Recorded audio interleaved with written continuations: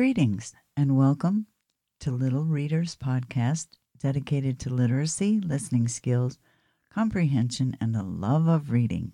Today, our episode is entitled Amelia Bedelia Means Business by Herman Parrish III, pictures by Lynn Averill, published in 2013 by Green Willow Books, which is an imprint of HarperCollins Publishers. This presentation of Amelia Bedelia Means Business is a chapter book and will be presented in 3 episodes on Little Readers 6 through 8 podcast, each lasting approximately 20 minutes. I hope you enjoy Amelia's antics and humor as she pursues her dream of getting a new bike. Before we begin the story, I must explain 2 things about the story. First, Amelia is very exact in her understanding of the spoken word. She uses the actual meanings of words as she hears them. They say she is very literal.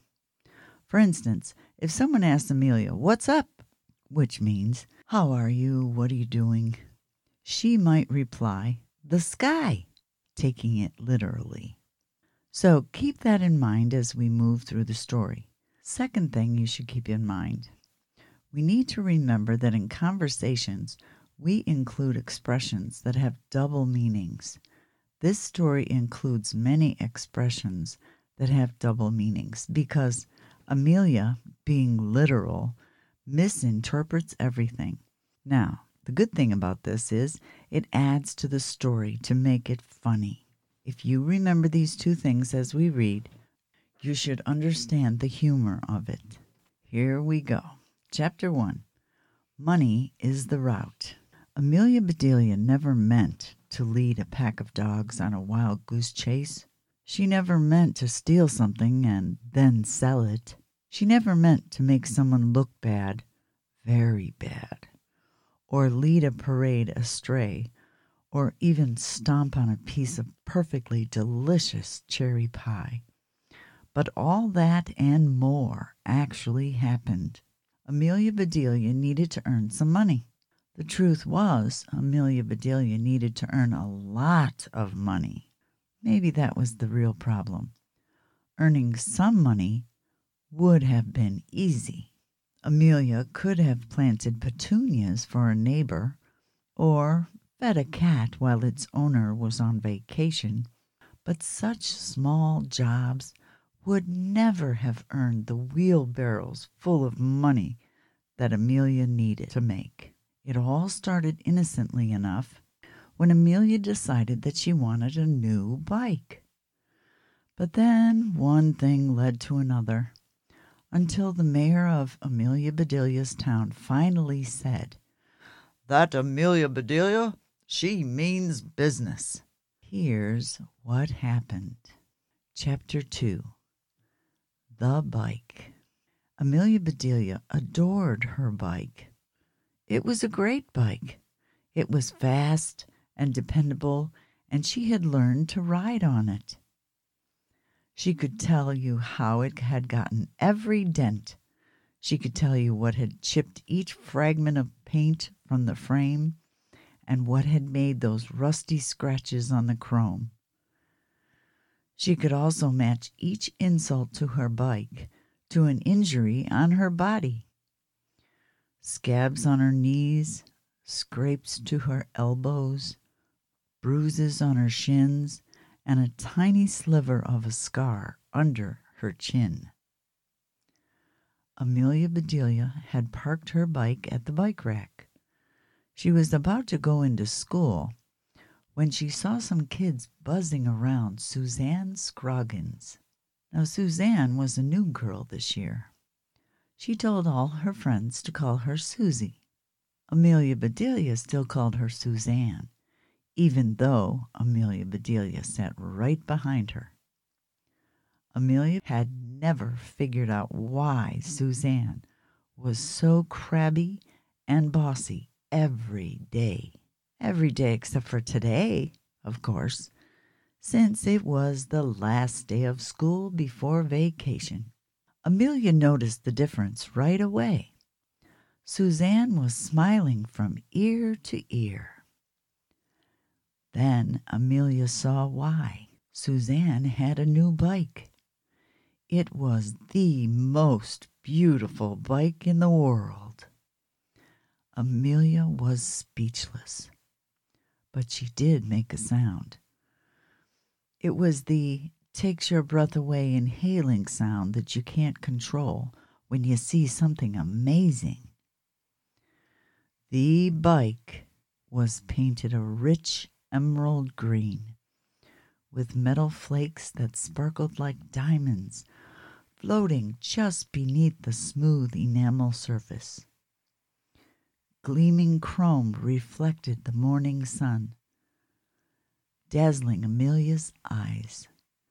She tried to look away, but she could not take her eyes off the bike. It hurt to look. It hurt more not to look. Every inch of the bike was so streamlined that it looked as though it was still moving, even after Suzanne had parked it. From the back of her throat, Amelia Bedelia managed to croak, "Nice bike." "Thank you," said Suzanne, "but bikes are bikes." "That's true," said Amelia. "Just two wheels with spokes." "And lots of gears," said Suzanne. "I don't have any gears," said Amelia. "Two tires, definitely," said Suzanne. "Not really. I don't get too tired without gears," said Amelia. "Brakes?" said Suzanne. "Sometimes my bike breaks," said Amelia. "Then my dad fixes it." The bell rang, and it was time to go inside. As Suzanne locked her bike at the rack, she said, "Don't forget to lock up your bike, Amelia Bedelia."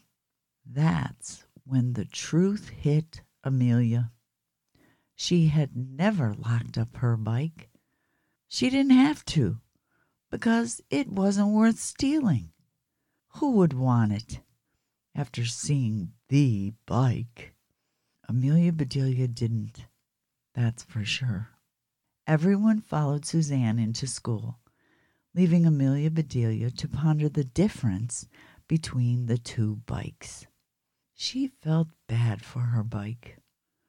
She felt bad about feeling bad about her bike. She felt bad, period. Finding out that life is unfair is no way to start the day, and it certainly was no way to start school vacation. That afternoon, after school, Amelia Bedelia avoided everyone, even her friends. She hid behind the dumpster, listening to the laughter and the jokes and the cries of, "Have a good break." Finally, Amelia Bedelia got on her bike and rode home. She took the back way so no one would see her. Chapter 3. There but for the grace. "And please," said Amelia Bedelia, "bring me a new bike. Amen." After she finished saying grace, Amelia Bedelia dove into her supper. Her parents did not begin to eat. They just looked at her, then looked at each other. Her mom arched an eyebrow as high as it would go. Her dad opened his eyes super wide for a couple seconds, as if someone had stepped on his stomach. Had Amelia Bedelia been paying attention instead of twirling her spaghetti and dreaming about bikes, she would have seen this secret eye talk that all parents use to communicate with each other when their kids are present. Amelia Bedelia's father unfolded his napkin, spread it neatly on his lap, and then asked, "So, has anyone seen any bikes lately?" Amelia Bedelia sat up straight, without having to be told, and exclaimed, "You wouldn't believe the bike I saw today." She spent the next 10 minutes giving her parents an inch-by-inch description of the most beautiful bike in the world, right down to the last spoke. "Goodness," said Amelia Bedelia's mother. "A bike like that must cost an arm and a leg." Amelia Bedelia shook her head. "I would never pay that much. You need both arms to steer a bike like that, and both legs to pedal it," said Amelia. "That's a good point," said her father. "You certainly need to be big and strong to ride a bike like that." "Yes," said her mother. "So take a bite of that broccoli before it gets cold." Amelia took an extra large bite. "How far away is Christmas?" she asked, with her mouth full. "A long way away," said her mother. Amelia took a much smaller bite of her broccoli. "How far away is my birthday?" "Even farther," said her father. "Did I get all my allowance this week?" "Every penny," said her father. "But remember, you'll have to pay me if you talk with your mouth full." Amelia Bedelia closed her mouth. She chewed and chewed. Then she swallowed and she said, "Could I get an early Christmas present and an early birthday present? A new bike is the only thing you'd have to give me, ever, for years and years." "Well," said her mother, "I think it would be better if a bike wasn't just given to you." Amelia Bedelia looked down at her plate. Her stomach hurt. Now she wished she had not eaten any broccoli at all. Since she was looking at her plate, she once again missed the eye talk between her parents. This time her mom's eyes grew wider, while both of her dad's eyebrows arched high enough to graze the ceiling. "I agree," said her dad. "You should work for a new bike and earn the money for at least half of it." Amelia Bedelia smiled and looked at her parents. "Which half costs more, the front half or the back half?" Her mother replied, "They don't sell bikes that way, honey." Then her father said, "I'll tell you what." "What?" asked Amelia. "What about what? What do you have to tell me about what? Can we please keep talking about my bike instead of what?" Amelia Bedelia's father patiently refilled his water glass. "Well, we can't afford to buy a fancy bike like that, but I can meet you halfway." Amelia Bedelia slid off her chair. She walked exactly halfway around the table and stood there. Her mom and dad stared at each other, then back at her. "Okay, here I am. Are you going to meet me halfway or not?" said Amelia. Amelia Bedelia's dad stood up and walked halfway around the table to meet her. He said, "We will pay for half the cost of a new bike, but you will have to pay for the other half." He held out his hand. Amelia looked at it. "Well, I can't pay you my half tonight," she said. "Of course not," said her father. "Tonight we'll make an agreement. In business, when you agree to do something, you shake the other person's hand." Amelia Bedelia grabbed his wrist and shook his hand as hard as she could, up and down, up and... "Ow!" said her father. "Not like that, sweetie," said her mother. "This is how you shake hands." Her mother showed her how to shake hands with her father. "Make a firm handshake," Mom said. "Your hand shouldn't feel like a dead fish or a wet noodle." Then her parents gave each other a hug. "You should probably leave out the hug part, sweetie," said her mother. "Why? I love Dad." She shook her father's hand and then her mother's hand. Amelia hugged both of them together. "Family hug," she hollered.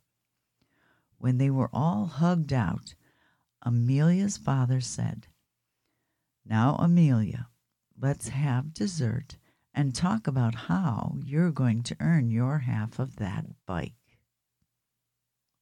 Chapter 4. You're hired.